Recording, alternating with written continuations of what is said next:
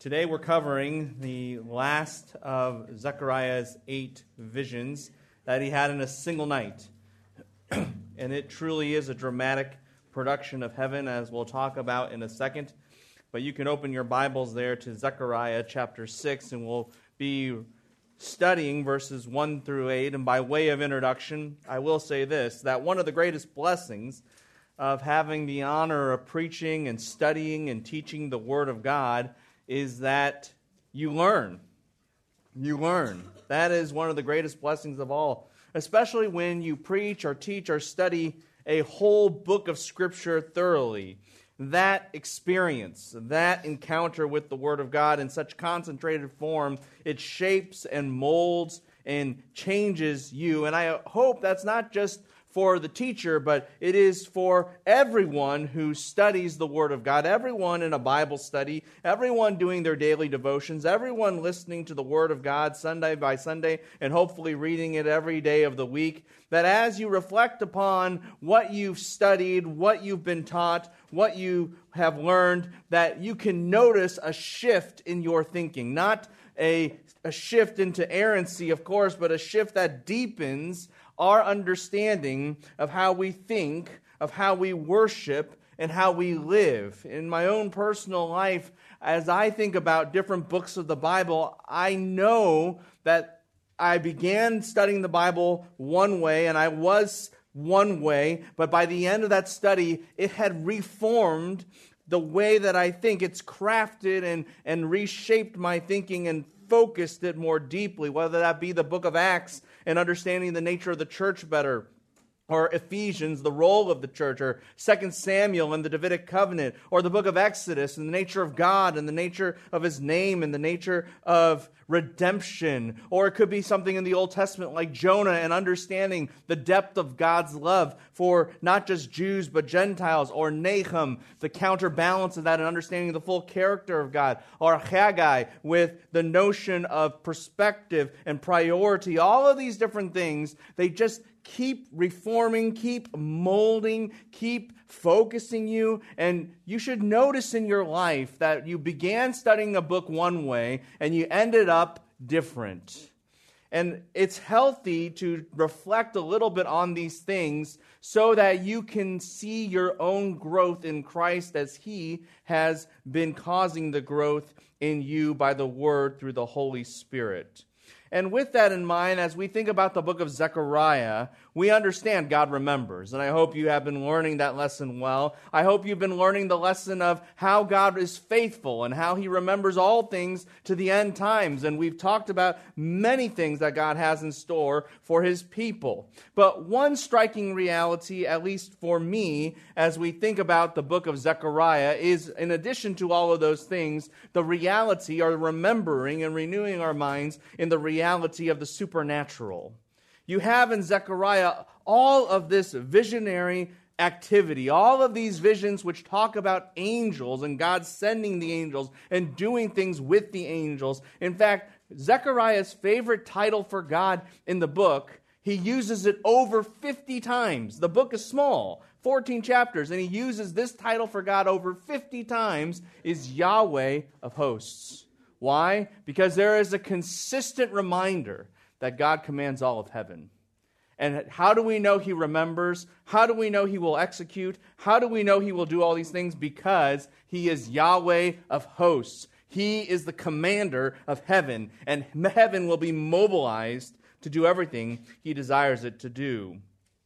And in light of that, we have talked about in the book of Zechariah so many different visions that have happened in one night. Visions, as you remember, they're in what we call a chiastic or kind of sandwich parallelism, where the first vision parallels the last, and the second vision parallels the second to last, and the third vision parallels the third to last, and so on. And we have covered things about the nations, how God has a plan for every single nation to be conquered and to conquer conquer, but ultimately to be conquered by the Lord Jesus Christ, who has dominion in the end. And not only that, but God controls even the flow of evil in these nations. He is in control of it to destroy it. And therefore, that is part of his plan for the nations. We understand he has a plan for Israel to bless them so that one day in Jerusalem will be a sprawling city. There will be no walls. It'll be like city upon city, just one massive metropolis that you can't see from one end to the other. And it will not have physical walls, but God in Zechariah chapter 2 says it will have the wall of fire of God surrounding the city. And not only that, but the glory of God will dwell in the midst of Jerusalem. And so God will be on the outside of them. God will be within them. God will envelop them. And that is what he promises to them for the future. There will be blessing, but at the same time, there will be accountability, as there will be a flying scroll, so to speak, the standard of the Word of God living and active that will either purify those who are his own or purge out those who are impostors. And it is a stark reminder of our accountability to the Lord Jesus Christ, speaking of whom you have at the center of all the visions the Messiah. The Messiah, he is both priest and king, the culmination of bringing us to God and bringing God to us. He's the perfect mediator of the glory of God.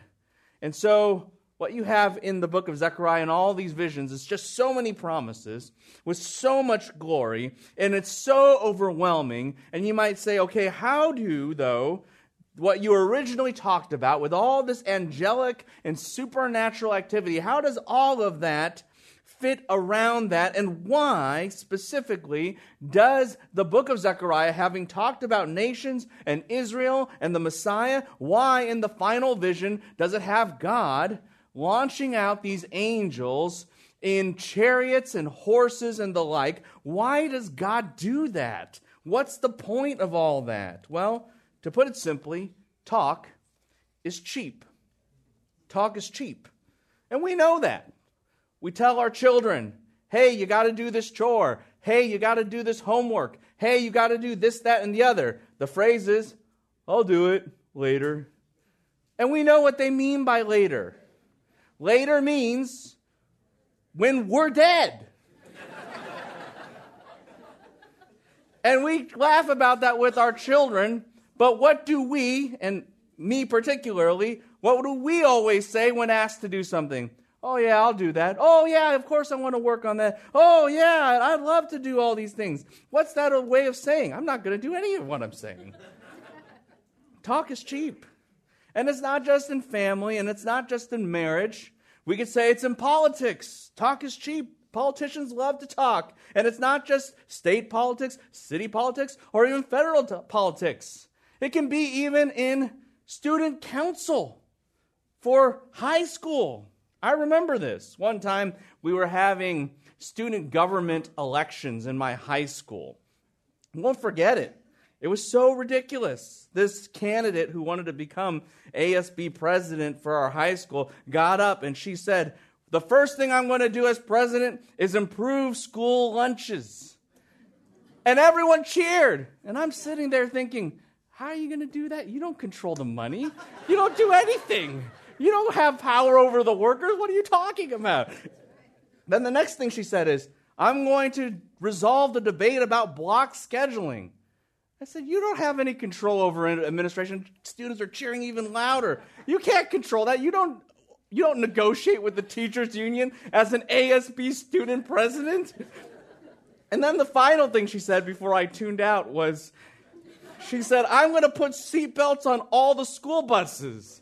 And people cheered louder. And at that point I thought, this is ridiculous. How do you get the money to put seatbelts on school buses? And then I looked around at people and I said, why would you want seatbelts on school buses? You don't want to wear seatbelts at all. And then I looked around hard and I said, most of the people around me don't even ride the school bus.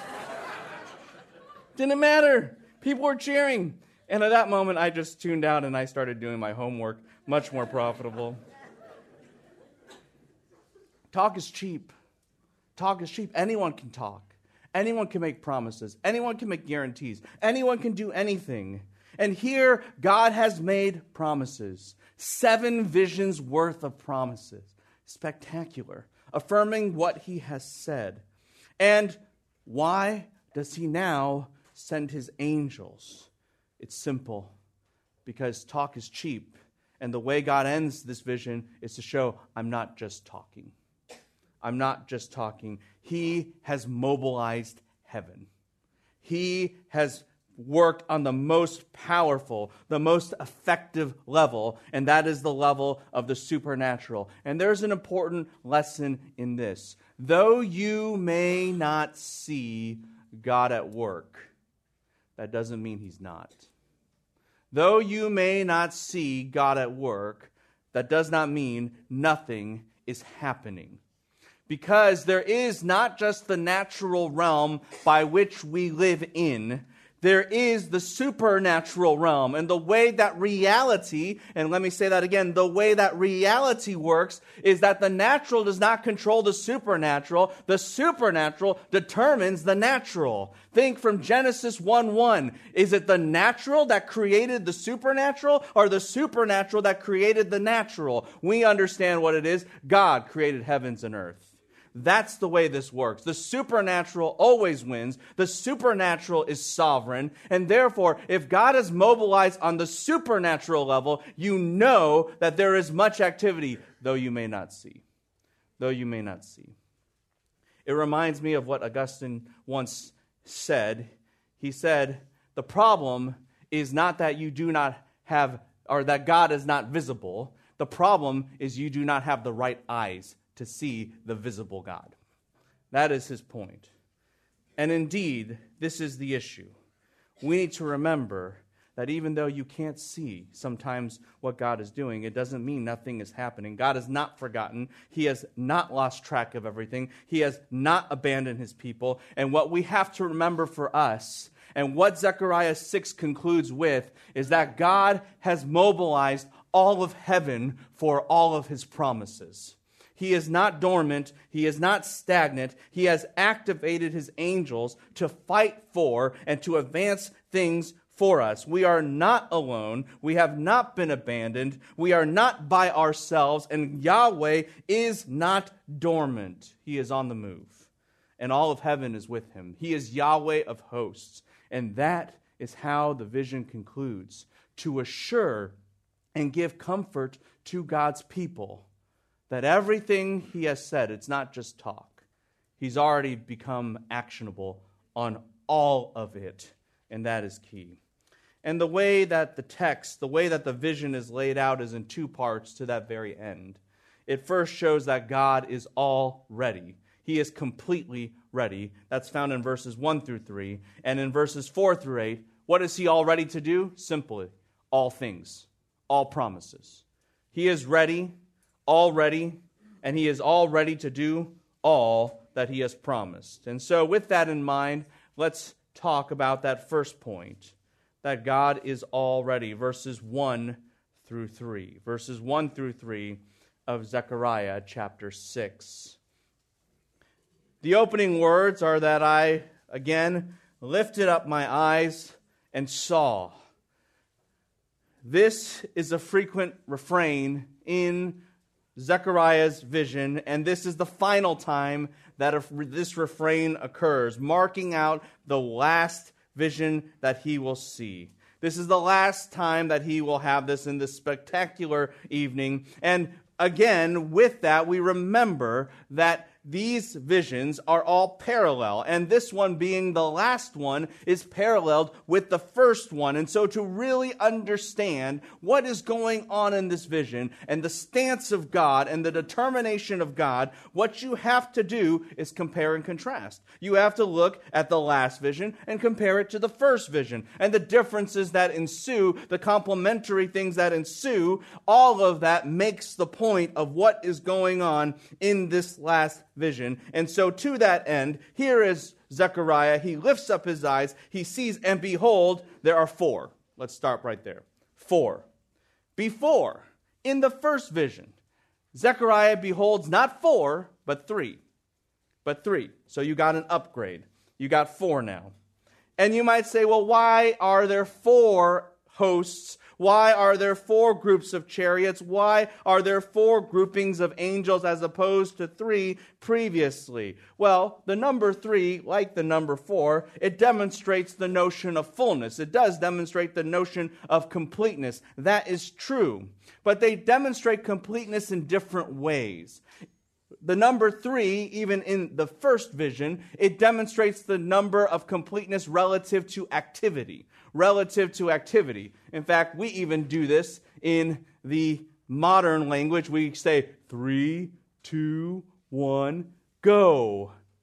We understand for some reason that 3 is the number of activity. In Zechariah chapter 1, it is that you have war, and you have victory, and you have everything in between. Those are the 3 things. It's the fullness of God's divine intervention. But the number 4 in Scripture has a different emphasis on completeness. It's about completeness relative to geography. It's a completeness relative to location. For example, you have the 4 winds of heaven. The 4 winds of heaven. You see that in Revelation chapter 7. Or in Isaiah chapter 11, it talks about the 4 corners of the earth. That's the fullness of location. That's the fullness and breadth of geography. Or in Ezekiel chapter 1, you have this repetition of 4 wings, 4 legs, 4 faces, over and over and over. The number 4 is used. Why? Because the emphasis in Ezekiel is that these angels, they are looking in every cardinal direction, forward, backward, left and right, north, south, east, west. They can move anywhere. God's presence goes everywhere and is everywhere. And therefore, once again, the emphasis is on direction. The emphasis is on location. The emphasis is on geography. Even earlier in the book of Zechariah, you had 4 horns and 4 craftsmen representing the 4 major nations of the world in history. We're talking about every single nation collectively put together in 4 different major locations that they stem from. Once again, it is about the breadth of location, the breadth of geography, the breadth of nations. That is what is talked about. And so when you have the number 4 here, in the final vision, as opposed to the first one, which had the number 3, the emphasis is clear. The emphasis is simply this: God is about to go everywhere. He's about to intervene in everything. He's about to do everything, not just in activity, but in every location possible. And this is important. This is important because it reminds us about the nature of what it means for God to keep a promise. Sometimes we think, well, look, I asked for something from God. I gave a request. How hard could it be for him to just do what I asked him to do? He just has to do it in my life. It's a lot more complicated than that sometimes. Sometimes when you're running late in the airport, you say, God, just help me to catch my flight. Do you know how complicated that is? You're not the only one on the plane. And the plane is not the only one in the sky. And there's weather, and there's other airplanes, and there's air traffic, and there's companies, and there's stewardesses and pilots. You just ask for one thing, and you say, it's so easy. God has to control the whole world to make it happen. And what does God say here? I'm so committed, I've mobilized heaven to control everything on earth so that what I want to happen will happen. Do you want to know how faithful God is to his people? Here is how faithful he is. He says, I will move all of heaven and earth to make sure that what must happen for the benefit of my people will happen. That's how faithful he is. He's not just faithful in your life. That's true. But to be faithful in your life, he has to control everything. And what we mean by everything is everything around you. And God says, with 4 hosts of heaven, he says, and I will. I will. That is his message in part to Zechariah. 4 horses, 4 chariots, and speaking of which, that's the next word. It's not just 4. 4 of what? 4 chariots. Before, in the first vision, you didn't have chariots. You had horses. Now you might say, well, horses are connected with chariots. Yes, but chariots are not necessarily connected with horses. And so there's a reason why, though, that you had horses in the first vision and chariots here. You see, horses, they're multi-purpose kind of animals and instruments back in the day. Yes, they can ride to war, but they can also ride to reconnaissance. Chariots, they're kind of a single-use vehicle. You do not use chariots in reconnaissance, no more than you would use your largest tank to go spy out on the enemy. It's just really, really obvious and really, really loud, and therefore you really, really don't do that. But horses can maneuver, and horses sometimes were sent to spy out the enemy land so that you could go see from afar, people can't make out the figure, and then you could retreat very quickly, and that's what you have in chapter 1. You have God watching, you have God doing reconnaissance, you have God commissioning a report, but here, we're not in the reporting stage anymore. We're not in reconnaissance anymore. There's only one reason why you have a chariot. It's because you're riding to war. It's because you're riding to war. And at this moment, what we have learned is that God has 4 because he's about to shake up the entire world. And he's not just going to observe it. He's not just going to watch it. He's not just going to look at it and to get a report about it. He is there to make some noise. He is there to intervene. He is there to fight. And that means he's not passive, he is active. He is not watching, he is going to war. This is no longer just talk. This is activity. That is what God has said. And it's not just that he's going to fight. Notice the next phrase of chapter 6, verse 1. It says that it's the 4 chariots going out. Going out. Now, if you have remembered what happened in the previous chapter, that phrase, going forth or going out or went out, all of those kinds of language, they are used repeatedly in the previous chapter, in the last 2 visions, visions 6 and 7, for the activity of God. What you have, for example, turn back to chapter 5 for a second, and let me just highlight it. For example, chapter 5, verse 3. There's a scroll that goes out across the face of the earth. And God says, I will cause it, verse 4, to go out. And then what happens? An angel, verse 5, goes out. And what happens? Then they look up and he looks at what is, verse 5 at the end, going out. And then he sees angels carrying a basket. And what are these angels doing? They are, verse 9, going out.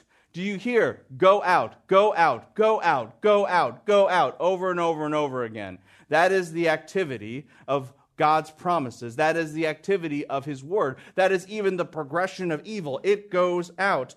Since these angels are going out, they go out with a mission. This isn't just a fight to fight. This isn't violence for violence sake. This isn't intervention for the sake of intervention. It has a purpose. And what is the purpose? To do exactly what was said in the visions. As Ezekiel saw the flying scroll go out, as Ezekiel saw the flying ephah go out, signaling the very purpose of God's plans, these angels go out the same way because their job is to execute that very mission. They're fighting to make it happen. And so this isn't just a fight for the sake of fighting. This is a fight to fulfill the promises of God. That is their explicit mission. They are fighting to fulfill the promises of God. And not only will they fulfill it, they will finish it. They will finish it. This is critical as well. After all, that's what makes talk cheap. Is that you always say you're going to do something, and then you never do it. It reminds me sometimes of certain kinds of students. They have big plans. Very, very big. I'm going to do this project. It's going to be amazing. Here's my proposal. I've got it all done. And then you start saying, are you doing your assignment? Are you actually going to follow through on it? And, I'm really preparing. And then it's the day before the assignment, and they come to you. I was so excited, and I'm equally excited now, asking you for an extension.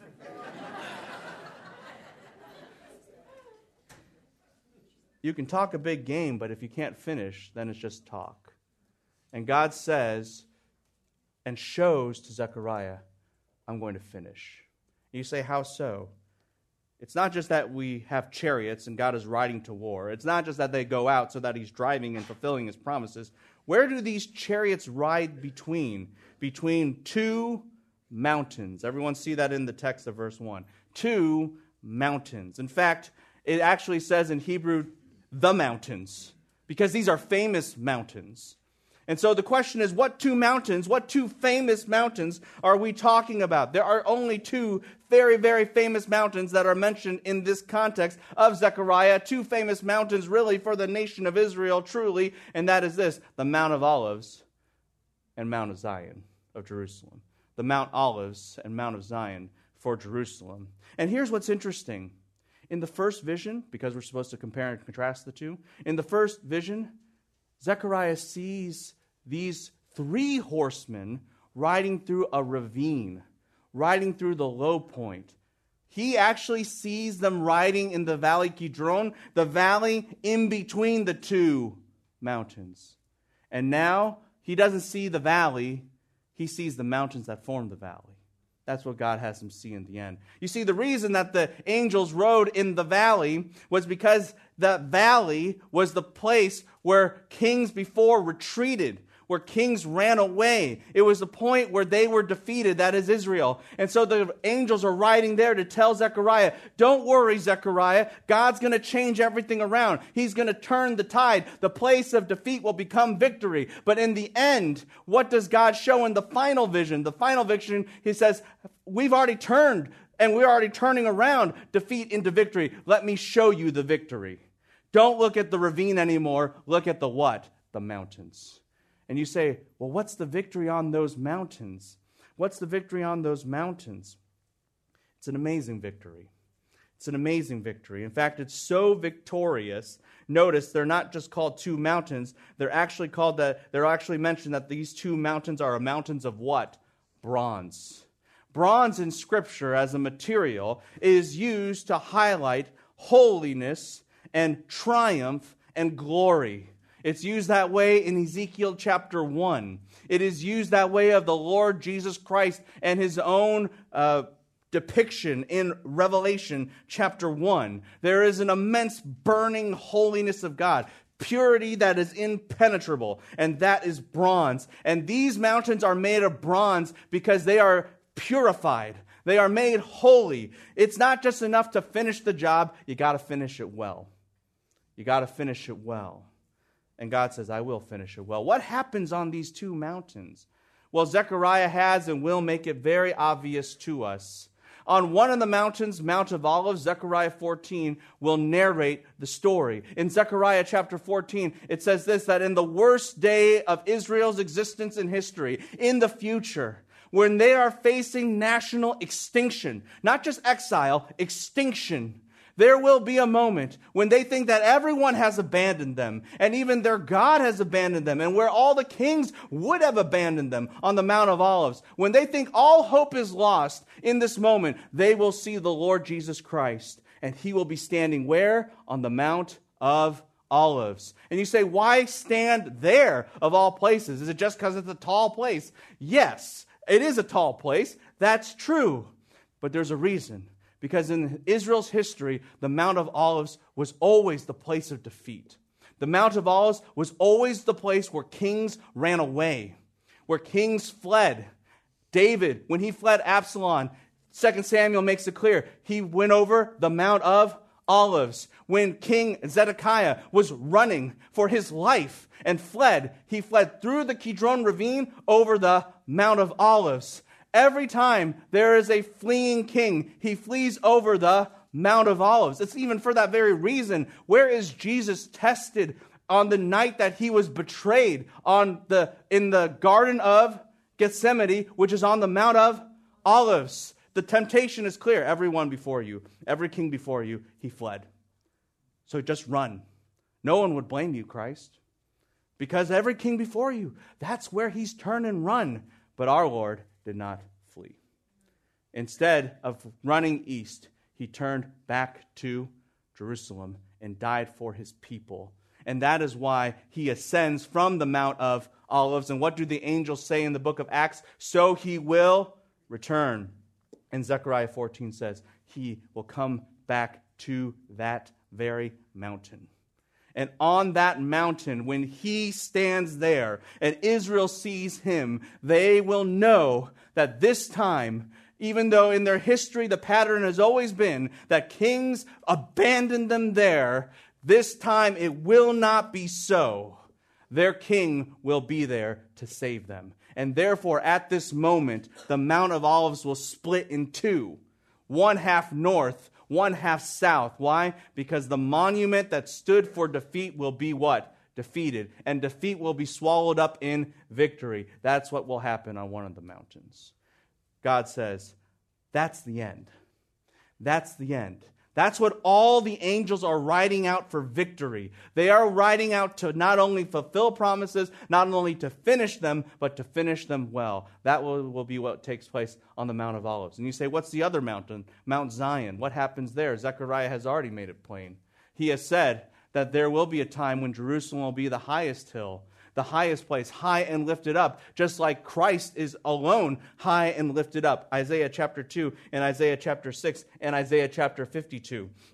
And on top of that, they will build a temple to God on that mountain, the epicenter of his glory, so that all will know that he fills the earth with his glory and he has fulfilled his presence and glory and relationship with his people Israel. That is what will happen in the end times on Mount Zion. There will be two hills, and they will be, even though in the past they were not holy. One was defeat, and the other one, Mount Zion, was filled with idolatry throughout most of Israel's history. They will be made holy to the point where even in Isaiah chapter 11 it says this, they will do no harm on my holy mountain. It will be so holy that there will be no wickedness done there any longer. And God, to Zechariah, says, these are the two hills. These are the two mountains. This is the end game. This is the end result. I will win.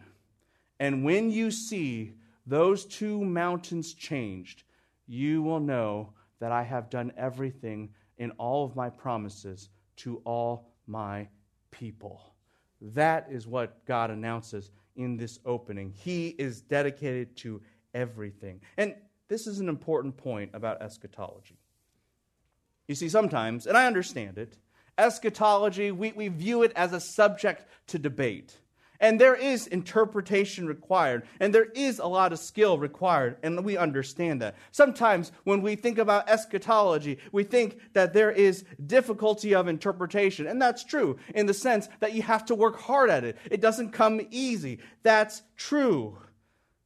But what God was giving Zechariah was not a vision that he just had to wade through and interpret or had to start a debate about. He gave him a promise. He gave him a promise. And he told Zechariah in this vision to tell the people of God, to tell Israel, to tell all this. Look to the two mountains. Because one day, God will change those mountains. And one mountain will be the demonstration that defeat has been defeated, and the other mountain will be high because the presence of God will rule everything. Look to the two mountains. That will be there. It is a fact. It's a promise. Eschatology is not always about debate, and it's not ultimately about a debate. It's about God's promise. It's about God's gift to his own. It's about God's guarantee. That is what he gave to his people. Well, to accomplish this, God sends out four to go to the ends of the earth, 4 to fight as chariots, 4 to fulfill the promises of God as they go out, 4 to finish the job and finish it well, as we saw those two mountains, the culmination of all the promises of God and all that ensues. And what God has commissioned this angelic host to do, as we see in verses 2 and 3, is to engage in everything. Now we have different colored horses. And there are more horses than in the first vision, so there are more colors of horses than the first vision. We have red horses. What does that stand for? War. Why does war matter? Because war, if you think about it on a very fundamental level, it's the disruption of society. It's the disruption of society, of nations, of international community. So God has the red horses go. And God has black horses go. Horses that are black stand for famine. Famine. And you say, what's that a disruption of? Easy. Economy.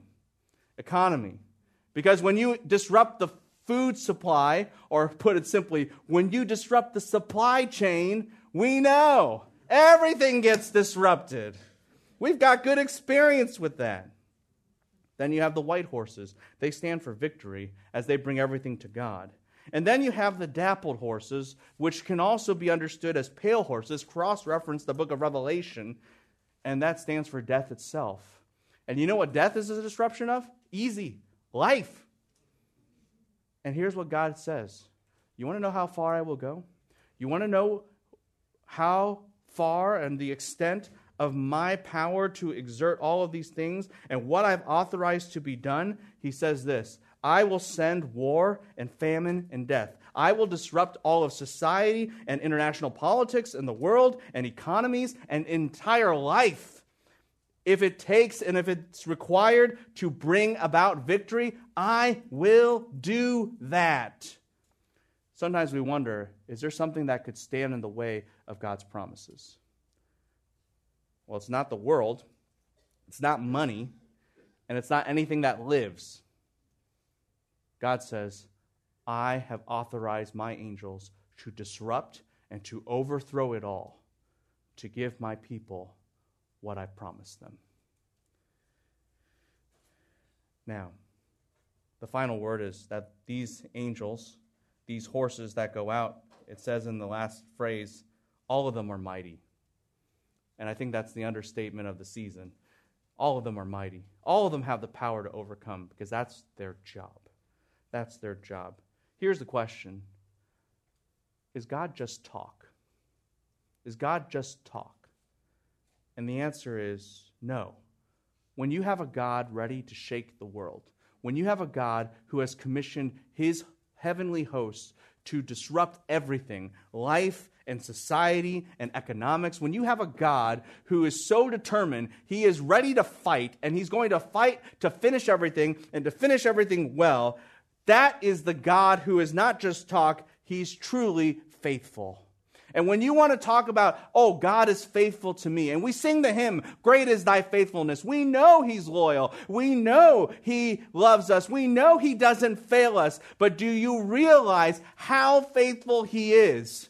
And sometimes we don't because we don't have eyes to see. And that's why Zechariah chapter 6, verse 1, I lifted up my eyes and I saw. God gave him heavenly vision, supernatural insight to see what we normally could never see. And here's what you see. You want to know how faithful God is to you? This is how faithful he is. He mobilizes all of heaven to do everything across the world, to disrupt entire nations, just so that he can give you what he promised to you. That's how faithful he is. Everything is on the table for God in his faithfulness to you. He takes nothing off of it. That is the level and intensity of his faithfulness. That is how sure he is. How ready is he? He is all ready.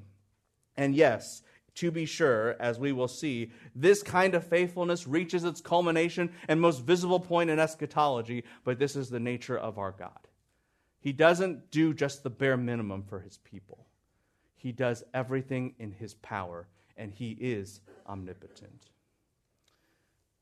Well, we have seen in the opening part of this vision, God is ready. God is ready. He has armed heaven. He has commissioned them to fight. He has urged them to fulfill his promises. They will finish it, and they will finish it well. But this leads us to the second point. God is not just all ready. He's ready to do all things. He's ready to do all things. And that's the question. God is ready. We've seen that. And we see he's going to accomplish so much. But what is exactly he going to do? And in light of that, verse 4, I answered and I said to the angel who was speaking with me, what are these, my Lord? What Zechariah is asking is, what are these angelic hosts going to do? What is the significance of all that I'm going to see? What is the weight and the impact that they are going to carry out?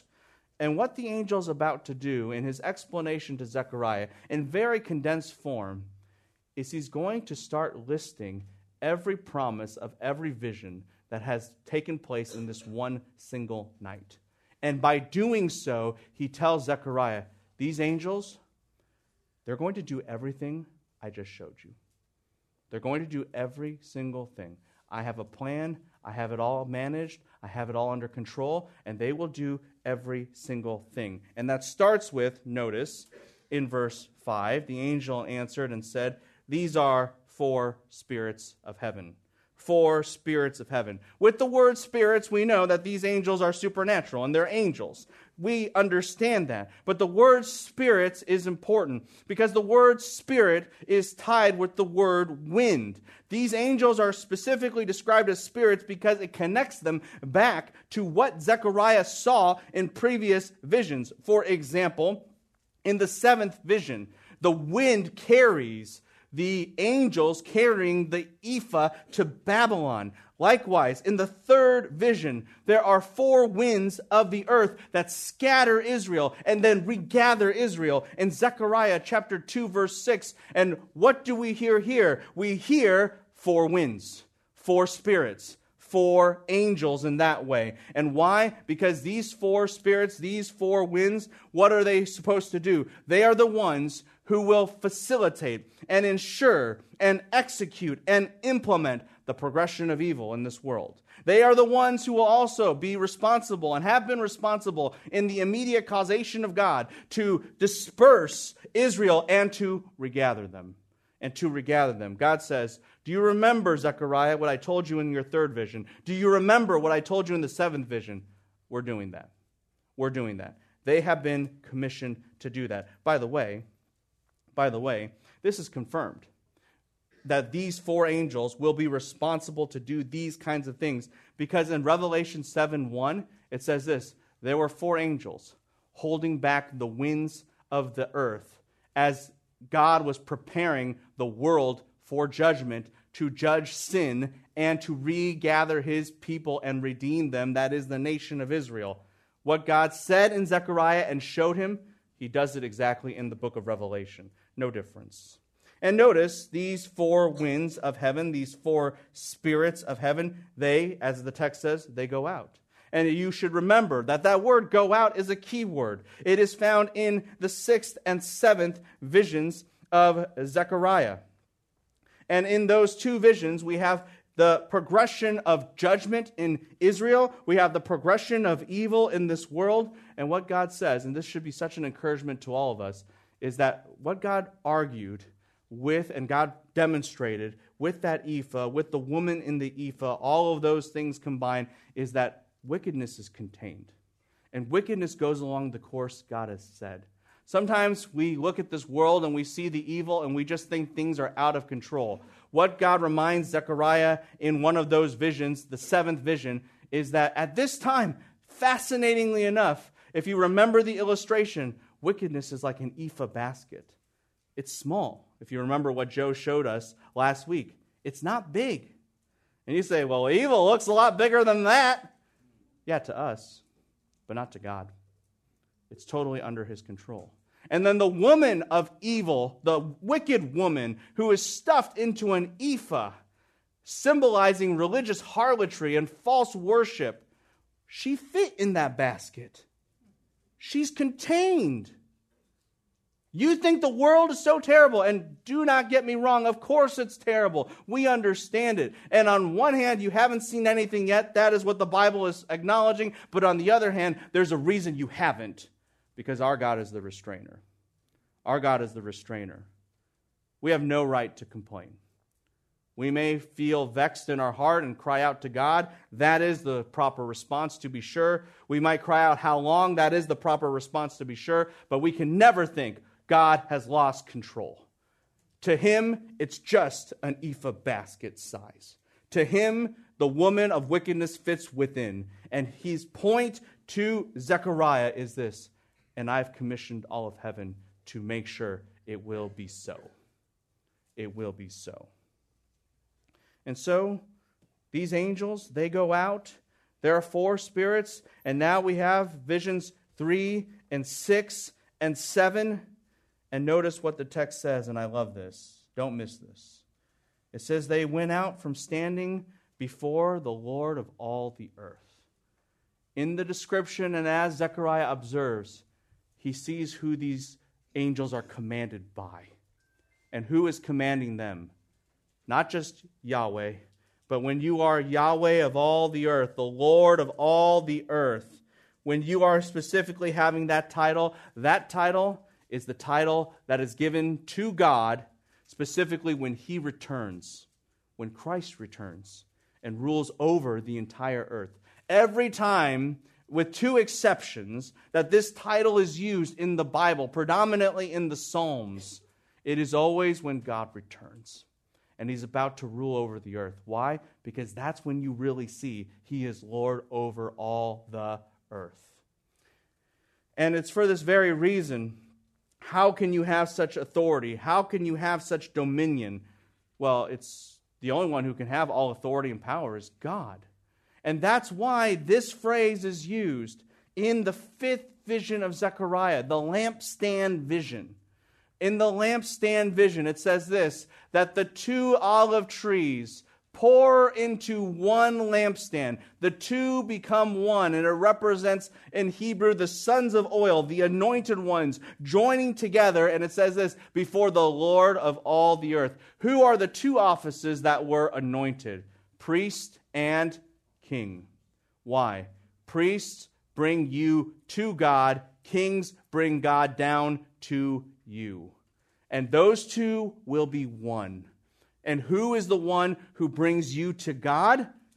The Lord of all the earth. Who's the one who brings God to you? The Lord of all the earth. And that's why there's, like I said, most of the time the word Lord of all the earth, it is used to talk about the millennial reign of Christ, because then His dominion in that manner is seen most clearly. But there are two exceptions. And you say, what are the two exceptions? When it talks about God's presence on the Ark of the Covenant. It says, who is the one who dwells between the cherub? The Lord of all the earth. Why? Because God alone has that kind of might, and Christ alone is the one who, because He unites both offices, brings God to us as He brings us to God, because He is who? God. That's why. That's why. And at this moment, if you put all of that together, here's what you learn. Christ didn't just command these angels. These angels went from Christ to do everything for Christ. That's what Zechariah understood.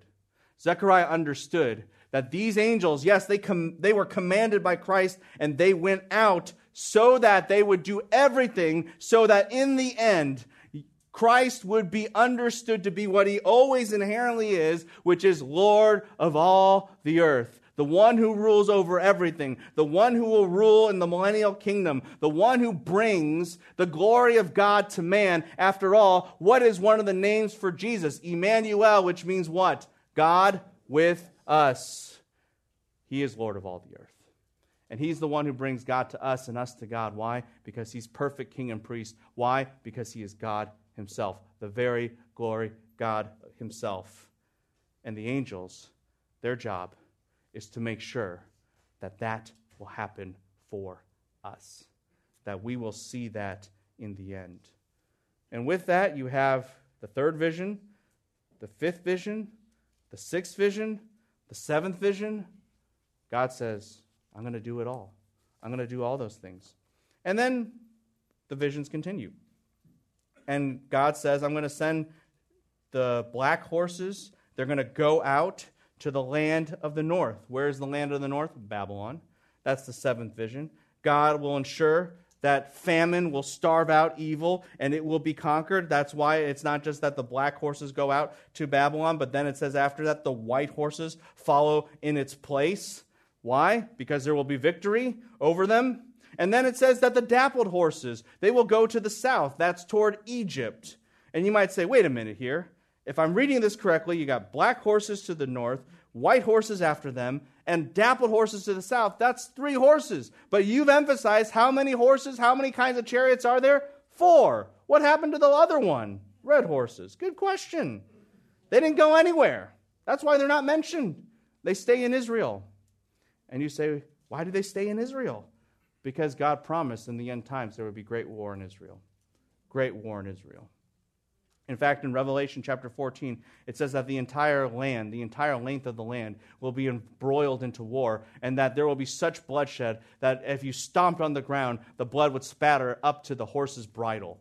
That's the intensity of slaughter. That's the red horse, the horse of bloodshed, the horse of war. And do you remember? There was a promise that God made.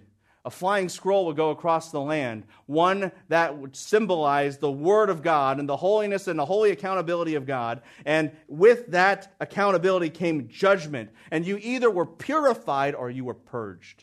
Well, when there's war like that in Israel, that's exactly what will happen. The righteous will become purified and the unrighteous will be purged out. And that's a vision. That's vision number 6. That's vision number 6. Now, if you followed along so far, you have horses going to the north and horses going to the south. And you wonder, why don't you send horses east and west? Because in Israel, you don't need to. The west is an ocean. And, we're not aquatic horses or something like that. And you don't have really enemies coming from that direction. And on the east side, you have the deadly desert. And you also have the cliffs of insanity. No enemy comes through that direction. You don't really have that in Israel. You only have attack in the north and the south, which means this. If you have attack in the north and the south, and you sent all the horses and all the angelic forces to take them out, you've taken rid of all of Israel's enemies. All of them are gone. They're all done. And that fulfills another vision. Vision number 2. In vision number 2, God says, I saw 4, and reveals that there were 4 horns destroyed by 4 craftsmen. All of Israel's enemy, all bad nations, they will be destroyed. And God says, and I've ensured my angels will take care of that as well. Here's what we need to realize. You want to know what God has ensured to happen? He's ensured that every nation will be dealt with. Israel will be regathered and exalted. Evil will not only be contained, it will go according to God's plan, but it will be vanquished. And not only will evil be vanquished, every enemy will be vanquished as well. When Christ returns, there will be, in the end, no enemies. No enemies. Think about that. As we think about this world and we just think of so much struggle and we think of so much opposition, in the end, there will be none. God will eradicate it all, and He has mobilized heaven to do that. Now, you might say, okay, I'm kind of lost. I know we got 7 visions to go through because we're in the 8th one, and we have every single one going through, and I think we have visions 2, 3, 5, 6, and 7 listed so far. And if you've got that, you're pretty good because you're right. And if you said, I didn't get that, that's okay because it makes an important point. And the point is this. Good. I'm glad you're a little lost. It's on purpose. The vision did it for us. And you say, why? Because God makes so many promises, we can't even keep track. God makes so many promises, we can't even keep track. And here's the thing on top of that. He's so faithful, we can't even manage. We couldn't even begin to manage all of these different things. But God tells Zechariah, I will. I will. And that's the nature of God's faithfulness. He is so good that He makes more than we can contain, more than we can number, and He's so faithful that He has it all even though we don't. We don't. That's the level of His faithfulness. But, if you're wondering, we have 2 visions left counting, and we have 2 verses left. See? They fit hand in hand. Verse 7 deals with vision 1. Verse 8 deals with vision 4. And in verse 7, here's what you see. You have the mighty angels. They go out, they seek, and what you learn is the first vision will be fulfilled. Why? Because these angels that go out, as we mentioned before, because they're chariots, they're not just watching, they're not just doing reconnaissance, they are there to patrol the earth. They are there not just to report back to God, there could be an issue here, there, or the other. They are there to immediately interdict, to immediately divert, to immediately enforce and implement and intercept. That's what they're there to do. That's why they are patrolling all over the earth, to make sure history will go exactly like God has planned. That's what you have to understand. Sometimes we think this world is out of control and it's just going nuts and going crazy. That may be the way it appears to us, but it's always God's plan. Put it this way, God never has a plan B. He doesn't need one because it's always a plan A. That's what's happening here. And he has made sure that all of heaven ensures that that takes place. So the first vision is fulfilled. And here is the culmination of everything. And it is the fourth vision, the final one that is fulfilled. And I love this. Verse 8. Here's God. Here's Yahweh revealing it. And here's what he says. And then he cried out. For an angel of Yahweh, or for Yahweh himself to cry out with joy, you know it's got to be something good. You know it's got to be something good. And he says this to Zechariah. See, those who have gone out to the land of the north, they have given my spirit rest. That word rest is a very important word in Scripture. It goes back, like I said, to the fourth vision, where at the end, when Christ returns, and because he's the perfect priest, he brings man to God and unites man with God because he is God himself, God incarnate, Emmanuel, God with us. It says this, that there will be rest on earth so that everyone sits under their vine and their fig tree. That's the very language used in the kingdom of Solomon, the golden era of Israel. And the reason that relates to rest is that it goes all the way back to this guy named Noah, whose name means rest. And what did Noah do when God restored the world after the flood? He planted what? A vineyard. He planted a vine and it grew. The vine is always a symbol, always connected with and associated with God's program of rest. But there is a promise here that there will be a greater rest. How do we know that? Because Psalm 95 reminds us that even though God gave his people the land, that there's still a rest that remains for them. Psalm 95 says that. And it's not just a physical rest, it has to be a spiritual rest. Why? Because in Matthew 11, what does our Lord say? Come to me, all you are heavy laden, and I will give you what? Rest. And then we know, though, that has to still yet be future, both spiritual and physical components of this rest. Why? Because in Hebrews 3 and 4, it says, let us, those who are believers, enter into his what? Rest. If there is a rest that remains for us to be entered, it has not happened yet, because there will be a better spiritual and a fuller physical rest, and it will be akin to the original rest. Why? Because in Genesis chapter 2, after God had finished everything, what did he do on the Sabbath day? He what? Rested. And that's the rest that we are looking for. And notice what the text says in Zechariah chapter 6. It's not just that we have rest, like an Edenic rest. That's true. But the reason we have an Edenic rest is why? Because it says, they will give my spirit rest. God will rest on that day. We will have the true Sabbath in the end.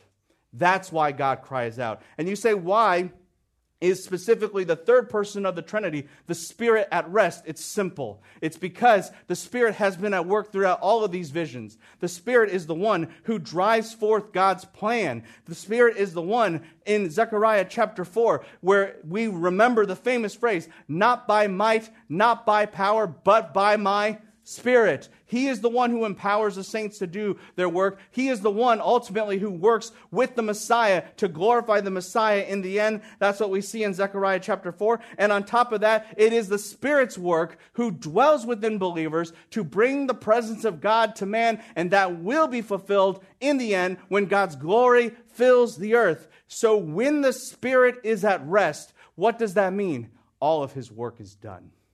His work of driving God's plan, his work of empowering your life. Think about this.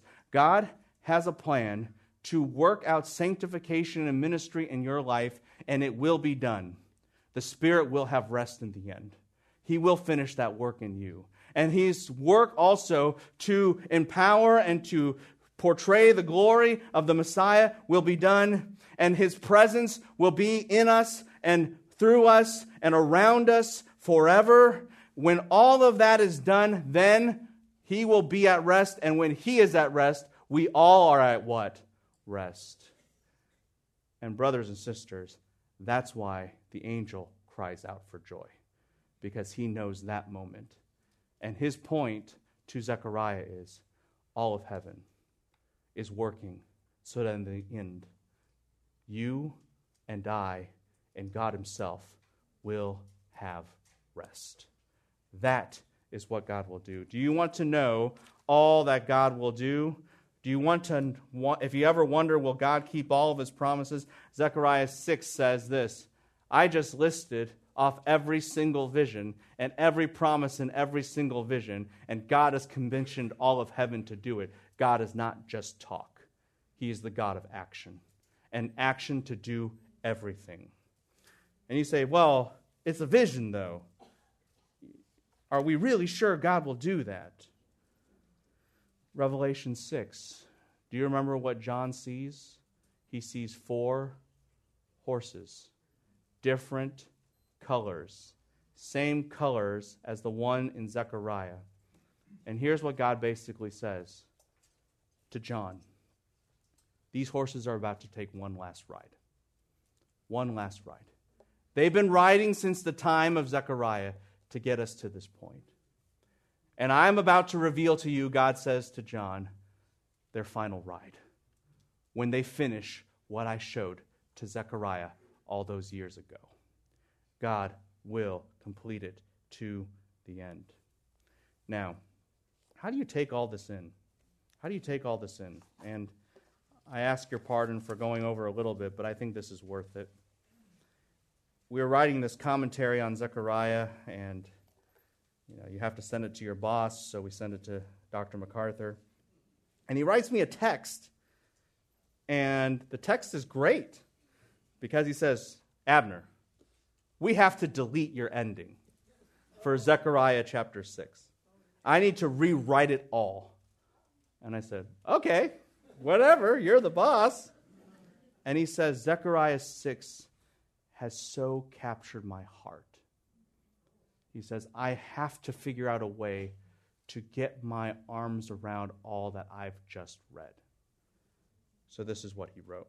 What does a man so captured by this final vision, like Zechariah was captured by this final vision, what does he write?